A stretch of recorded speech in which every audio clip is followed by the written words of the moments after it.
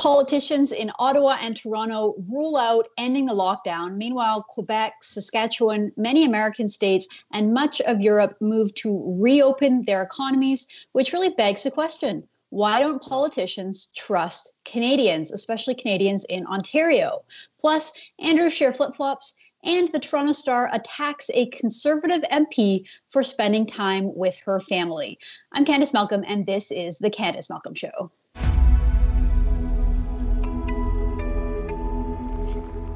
Hi, everyone. Thank you so much for tuning in. We are back to doing a regular show. We had been doing the True North update where I was joined with Andrew Lawton. We were doing that every day to keep you up to date during the pandemic. Well, things have slowed down a little bit news-wise in terms of the pandemic, so we're back to our regular schedule of doing the Candice Malcolm Show plus the Andrew Lawton Show, so you can catch that every day as we used to do it before. There is a lot I want to get to today, so let's jump right into it. I think the big story that is now upon us here in Canada is, look, we have been in lockdown for weeks, coming on 2 months now, where we have been at home.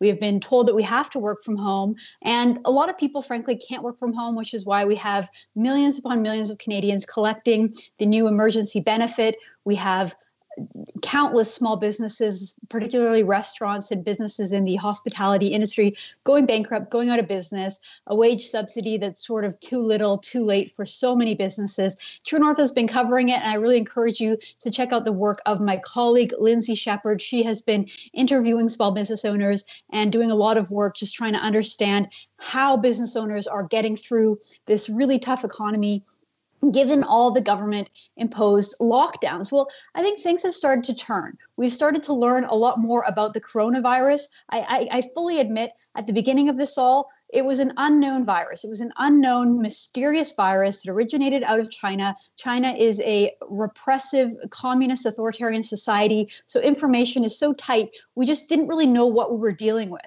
And so politicians were acting out of an abundance of caution. I was one of the people at the beginning saying, hey, look, I don't think that we should be going about business as usual. I think that the Canadian government took way too long to take action, particularly when it came to closing our borders, when it came to, really alerting the Canadian public of the dangers of this coronavirus and encouraging people to stay indoors. That was 2 months ago now, and I think that things have really changed. I think that we've learned that the coronavirus isn't nearly as deadly as we had originally thought. It certainly is communicable. It's fast spreading. It reaches a lot of people, but doesn't kill nearly as many people as we originally suspected. Recall that the World Health Organization had originally said that the death rate for this thing was 3 to 4%. It's now looking like it might be more like 0.3%, which is still deadlier than the flu. And given the fact that it spreads a lot faster, it is a deadly thing. However, not to the point where we have to shut down our entire economy and our entire society, waiting, everyone just cowering at home, not allowed to leave their house out of fear of either catching the disease or getting arrested or getting fined by these ridiculous bylaw officers that seem to be picking on, Canadians just going about their daily routine, trying to have a daily routine anyway, in terms of getting fresh air, getting exercise, getting out of the house, and not trying to get too close to other Canadians. And really, we've just created a society where everyone's at home and we're living in complete fear. We're living in fear, and our politicians are reinforcing that idea.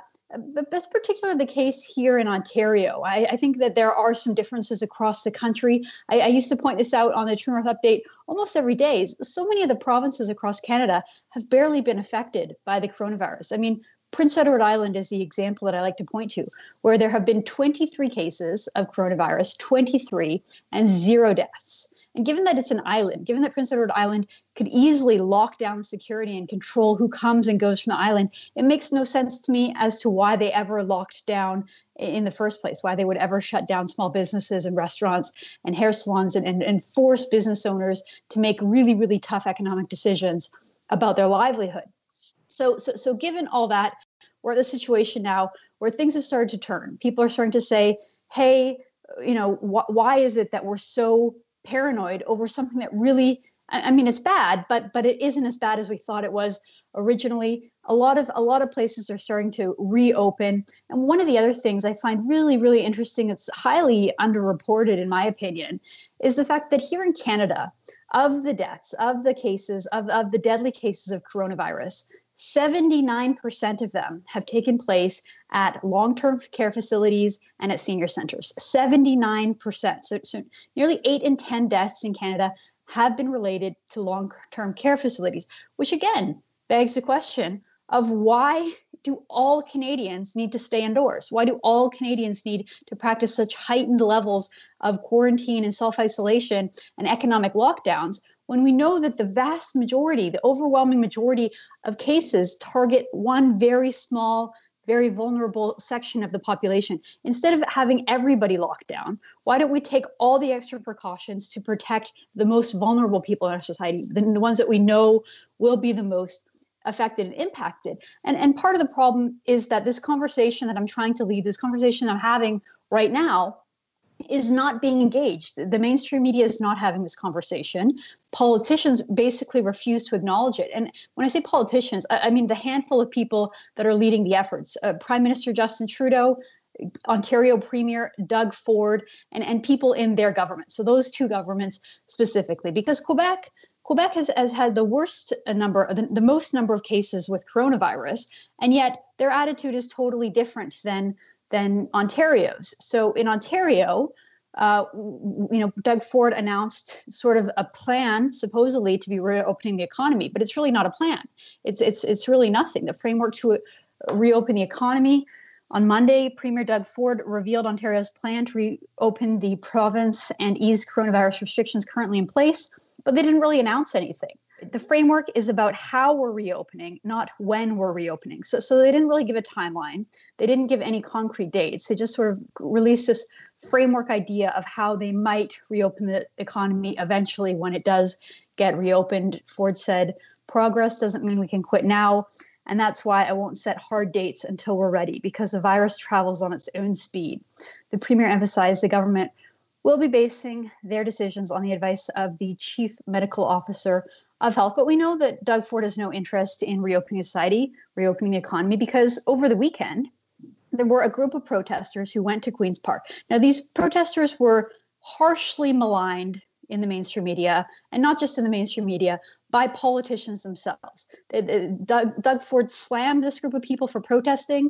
He said that they were a bunch of yahoos, and he said that they were reckless and what they're doing is selfish. Okay, first of all, I just want to note, just because we have coronavirus doesn't somehow mean that we have given up all of our democratic freedoms. We still live in a free, democratic society where people have the right to protest. They have the right to protest against their government, particularly when the government is taking tyrannical steps to shut down the economy in defense of something that's basically, by all accounts, by most accounts, an overreaction, a massive overreaction. I think we'll look back at the early spring of 2020, for years, for decades, and sort of scratch our heads as to what we were thinking when we shut down the global economy because we were afraid of a mysterious virus, and we massively overreacted.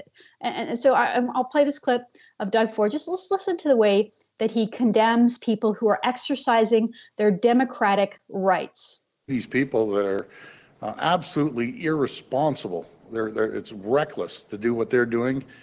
And personally, I think it's selfish. We have, a bunch of yahoos out in the front of Queen's Park sitting there protesting that the place isn't open, as they're breaking the law and putting everyone in jeopardy, putting themselves in jeopardy, putting the workers in jeopardy, and God forbid one of them end up in the hospital down the street. So Doug Ford thinks it's absolutely irresponsible and reckless, even though these protesters, from best I can tell, were practicing their own social distancing. They were staying 6 feet apart. They were following generally the medical health guidelines as to what you should do when you're outside. Now, I won't defend all of them, because I know anytime you have a group of protesters, it does attract fringe people who, promote ideas that I don't necessarily believe in.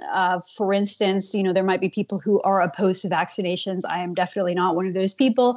But that said, in a democratic and free society, not only should we allow space for people who want to protest, but we shouldn't outright condemn them as being reckless and yahoos and really trying to undermine them. We still, again, promote the idea of a diversity of opinions and thoughts. That's what makes for a wholesome civil society where we can come to, where we can reach a consensus on ideas that we disagree with. So outright condemning people just because they are protesting is not something that you should want to see. And look, I like Doug Ford. I have a lot of time for Doug Ford, but I don't understand his massive overreaction on this and condemning peaceful protesters, and also his sort of resistance to any idea of wanting to reopen the economy. And he's far from alone.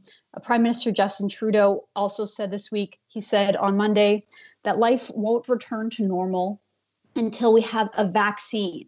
Not until we have, flattened the curve, not until we've gotten past sort of the worst of typical flu season, which is when the weather is cold. No, he says that we won't return to normal until a vaccine is developed, which he says will happen 2 to 3 years from now. Now, let me just make a point, first of all.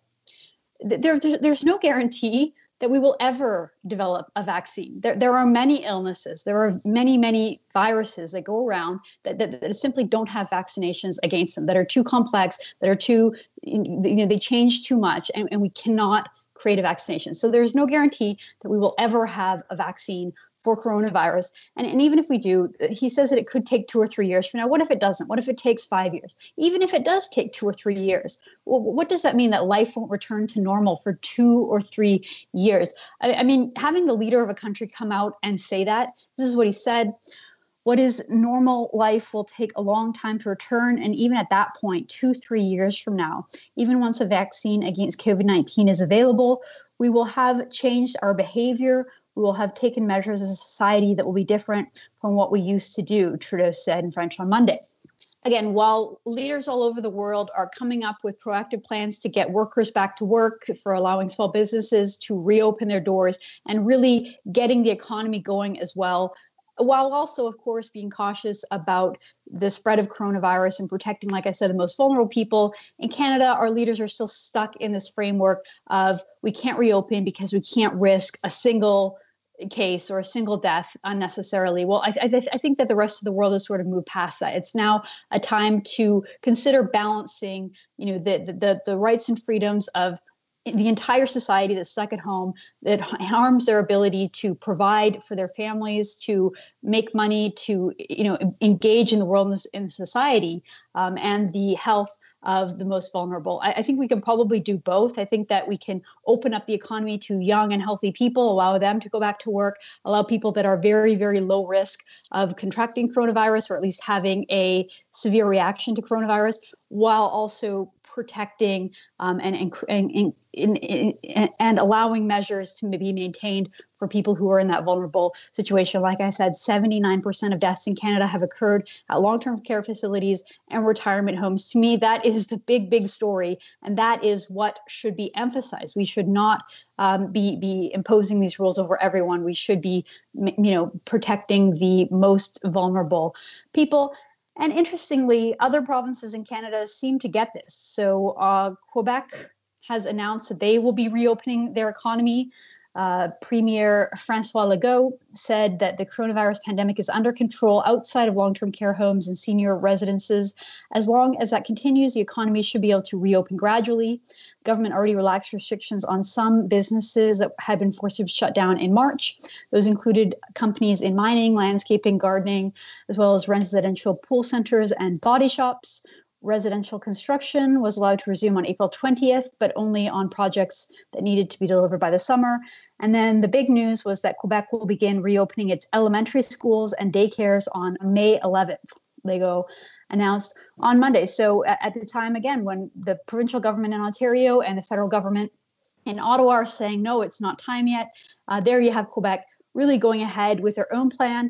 And they're not alone. Saskatchewan has also been leading the curve in terms of reopening their economy. And again, there's no reason why Saskatchewan has to take the same precautions, since there were very, very few cases and very, very few deaths so far. So Saskatchewan reopened its economy and services in 5 phases, starting on May 4th. So Premier Mo said last week that the coronavirus curve had already flattened in his province and that reopening will be gradual and methodical. The first phase is reopening medical services that had previously been banned under the current public health order. And that includes dentistry, optometry, physical therapy, opticians, podiatry, occupational therapy, and chiropractic treatment. Also being rolled out in stages during the first phase is the resumption of low-risk outdoor activities with precautionary measures in place. So that includes fishing and boating, golfing, and other outdoor activities with maintaining physical distancing rules. The online reservation system for provincial parks will launch on May 4th with overnight camping starting on June 1st. Park access is restricted to Saskatchewan residents. So a little bit of common sense that we're seeing in Saskatchewan, common sense that we're not really seeing in the rest of the country, unfortunately. I mean, the whole idea of the coronavirus and it being very contagious is that you shouldn't get within 6 feet of someone. If you have to, you should wear a mask, which shows it really defies logic why we ever shut down outdoor parks, Canada's national parks, hiking trails, those kind of things, given that you're outside. You're outside, you're not in a confined space with someone, you're not sharing the same air and having recycled air, you're out in nature, and that should be the place where we're encouraged to go at a time where we can't go other places. So again, kind of defies logic, but that's where we are with coronavirus policies these days. One of the other things that was pretty interesting, Ezra Levant over at The Rebel found this clip. I guess it had been floating around online, but I saw it through his Twitter account.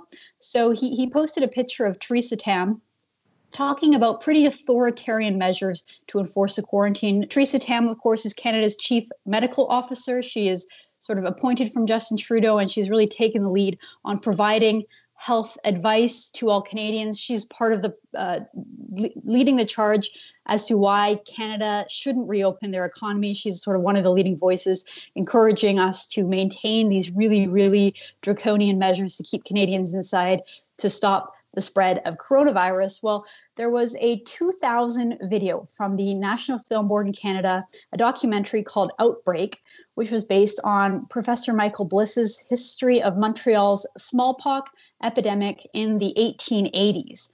So basically what this documentary did was look at the historical outbreak that happened in 1880 in Montreal. It was a truly deadly story. The book is called Plague, the story of smallpox in Montreal.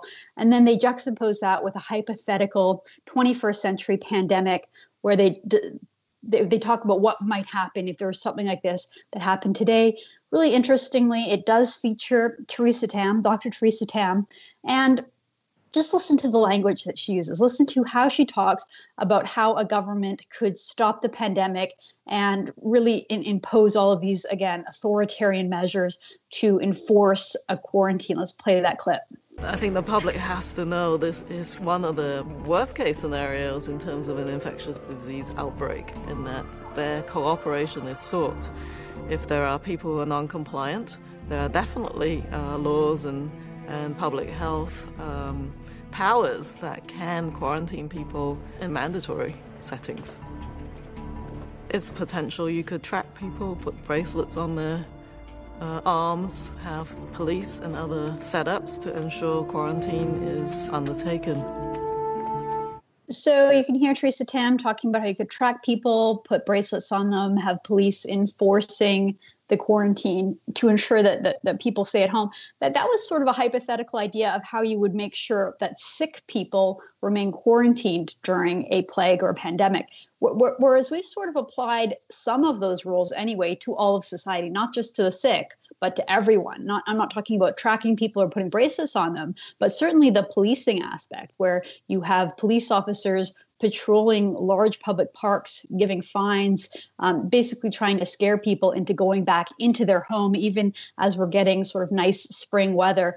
Again, it just sort of gives you a window into the mindset of these public health bureaucrats and how they think, and really just the lengths that they're willing to go to prevent what could be the worst case scenario, even though we know that the worst case scenario isn't going to happen. To me, it fundamentally comes down to a question of trust. Do our politicians, do authorities in Canada, do those public health bureaucrats trust Canadians to be responsible? to socially distance, to wear masks if they have to go into a confined space. They trust Canadians to keep their distance, to wash their hands, to stop the spread on their own. If the lockdowns were going to be let up, if they were going to be ending tomorrow, it's a fundamental question. Do they trust Canadians? I think that you're seeing in some parts of the country, some politicians like Francois Legault in Quebec, like Scott Moe in Saskatchewan, are exercising some level of trust, saying, you know, we want you to get out, we want you to go outside, but we also want you to be safe, and we trust you. So here's a framework for you to go back into society. Whereas the other politicians, like the Doug Fords and the Justin Trudeau's, Theresa Tams, who just don't trust Canadians. They think that heavy-handed government measures are absolutely necessary, as Doug Ford calls them. Otherwise, these yahoos are going to be reckless and irresponsible and undo sort of all of the public health measures that his government has imposed over the past several weeks and months. So I asked this question to my audience on Twitter, to my followers and readers over there. Do you trust Canadians to be responsible and socially distanced if the lockdowns were to end?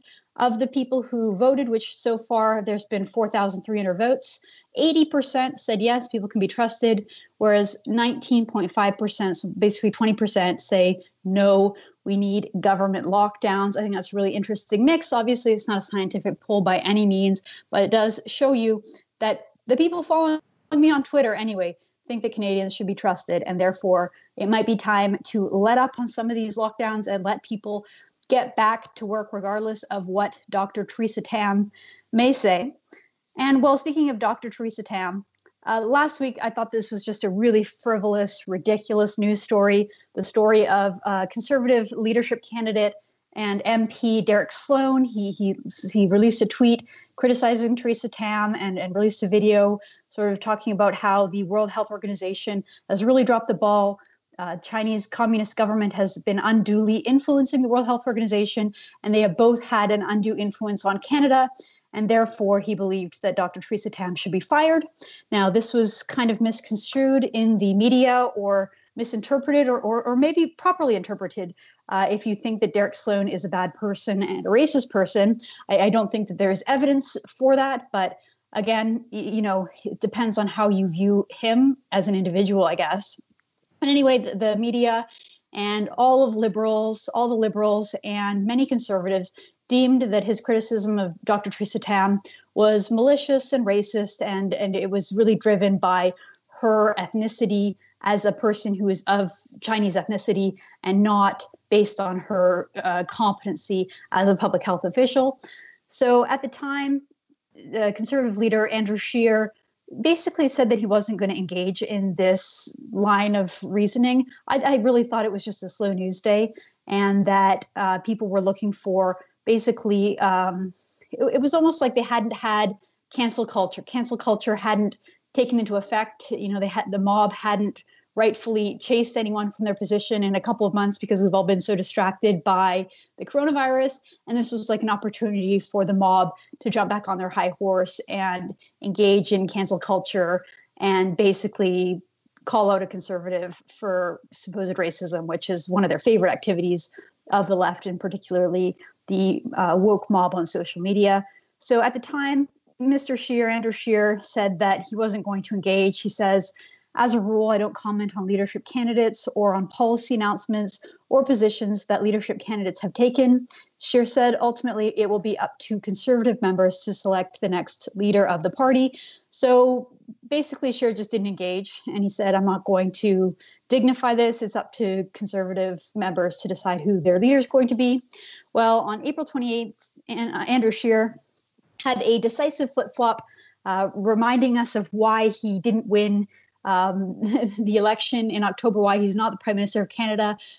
Basically, every time he's pushed on an issue, every time there's a tough situation in front of him, he basically folds to left-wing pressure. And so that is what happened. Let's play that clip of Andrew Scheer. I do not agree with his position, with what he said. That is not the position of our caucus. And I believe it is not appropriate to question someone's loyalty to their country. I believe that is a very serious accusation that you have to have some very substantial evidence to make. Okay, now I'm not going to go too far out of my way to defend Derek Sloan, because I think that the argument that he was making, while part of it was really accurate and dead on, I think that he was a little bit sloppy in the way that he was criticizing a public health official and not the political partisans who appointed them. And I also don't know Derek Sloan well enough to know whether he's operating in good faith or bad faith. But just on the surface, the idea that you shouldn't criticize someone just because they happen to be ethnically Chinese in this case, like you can't say something that is true. What is true is that Theresa Tam has been incompetent, that she has been taking her marching orders from the World Health Organization, which is lockstep, shoulder to shoulder with the Chinese Communist government. I think that there's so much corruption and so much wrong with that relationship between the Chinese Communist government and the World Health Organization that all Canadians should be questioning why we are part of the World Health Organization. And that organization massively, massively needs to be held accountable for the terrible decisions that they have made throughout the course of this pandemic. And we should also be able to question why Canada is taking such orders and doing so much to defend the World Health Organization and ensuring that our policies are aligned when really our interests are not aligned. I think that that's all well and fair. So the idea that we can't criticize a public health bureaucrat who has been incompetent and done a lot of things that put Canadians in danger, and the fact that she has a relationship with this really corrupt institution, the World Health Organization, and its relationship with China, I think that's all well and good. And the fact that we now live in a society where you can't criticize someone because we all have to walk on eggshells and be so sensitive and be so nervous about the accusation of potentially someone misconstruing what we're saying, even if it's intentional, even if they're acting in bad faith. Basically, we live in a society where we can't have free discourse. We can't actually discuss ideas. We can't actually hold politicians accountable because we're so afraid of political correctness. That is a dangerous place to be in. I have no expectation of Andrew Scheer to be the person that sort of rises above that and condemns it and calls it out. But it's pretty disappointing to see him, on April 23rd saying, I'm not going to get involved. And then on April 28th, jumping over to the Liberal side and basically groveling and apologizing for a Conservative who expressed their opinion. But that's the Canadian media landscape that we live in today. One more story. This is This Week in Fake News. I want to talk about is a story in the Toronto Star that's making the rounds about Conservative MP Michelle Rempel Garner, who is working from Oklahoma during the pandemic. So prominent Conservative MP Michelle Rempel Garner, who's the MP for Calgary-Nose Hill, we learned that she has been working remotely from Oklahoma in the midst of the COVID-19 pandemic. Rempel Garner said she traveled to Oklahoma, where her husband and stepchildren live, on an unexpected and urgent private personal matter before Canada and the U.S. imposed the travel restrictions at the border. In a statement to the Toronto Star, Rempel Garner said, she has been in constant contact with Conservative Party Whip Mark Strahl, and the party has advised her to shelter in place and work remotely like all other MPs. So Toronto Star journalist Susan Delacour tweeted, news to me, Conservative MP Michelle Rempel has been living in Oklahoma throughout the COVID-19 crisis. Any other MPs working, living abroad, I wonder. So to me, this is totally a manufactured crisis and a fake news story. We know that just about every single member of parliament has been working remotely, working from home since the start of the crisis. A select few people from each party have gone to Ottawa to create the sort of shell parliament so that they can still pass legislation, the emergency legislation. And basically, the media were the ones that were saying a couple of weeks ago, when the Conservatives were pushing for the government to come back, to have Parliament have full sittings, the media were the ones saying, wow, it's so reckless, it's so irresponsible. MPs should not be traveling. MPs should not be in Ottawa. They should not be having to go into the House of Commons to vote, encouraging everyone to stay with their families, work remotely, work from home. And now we learn that a Conservative is in Oklahoma, which is where her husband and her stepchildren happen to live. It literally makes no difference whether she is in Alberta, where her constituents are. She's not allowed to see them. She's not allowed to go to her office. She's not allowed to go and meet with people. So again, why does it matter where she is? She's pretty much in the same time zone, maybe an hour different than where she was, and she's with her husband and her stepchildren. I'm old enough to remember like 3 weeks ago when Justin Trudeau broke his own social distancing rules to go see his kids and his wife who were staying in a different province. And the mainstream media said, absolutely nothing to see here, no big deal whatsoever. The prime minister and his personal life and his time with his children should be off limits, and journalists and Canadians shouldn't be asking questions or covering it. And yet here we have a Conservative MP who is more or less doing the same thing, except for she hasn't traveled. She's remaining sheltered in place. She just happens to be in Oklahoma. And supposedly this is some horrible scandal that requires a news piece. Well, why is it that the prime minister's life, personal life with his kids is off limits, but a Conservative MP spending time with her kids and her husband, that's, fair game for the media to speculate about, for journalists to mock on social media. I think this just shows the underlying bias that left-wing Canadians have against America. Frankly, there's a whole part of this article talking about how Oklahoma, I'll read right here, Oklahoma Governor Kevin Stitt announced plans to reopen the state's economy last week, indicating the state had successfully flattened the curve beginning May 1. Restaurants, sporting events, sporting venues, gyms, movie theaters, and places of worship will be permitted to reopen as long as they follow certain precautions, according to the local NBC affiliate. Oklahoma has reported 3,280 cases of COVID-19, including 197 deaths. So why is that relevant? Why is what the political decisions of Oklahoma to reopen their economy have to do with the fact that Michelle Rumpel is there? Well, again, they're just sort of showing the fact that they disagree with probably Oklahoma's policies to reopen their economy, perhaps. It's just the whole story is just a non-story. The fact that Michelle Rumpel is with her family isn't really our business. If you want to say that where Justin Trudeau is and where he's staying isn't really any of our business. And just because she happens to be on the other side of the border, she's still in the same time zone, she can still potentially get to Ottawa if she needs to. This is, to me, fake news. All right, guys, thank you so much for tuning in to an episode of the Candice Malcolm Show with Candice Malcolm. Thank you so much, and we'll be back again later this week.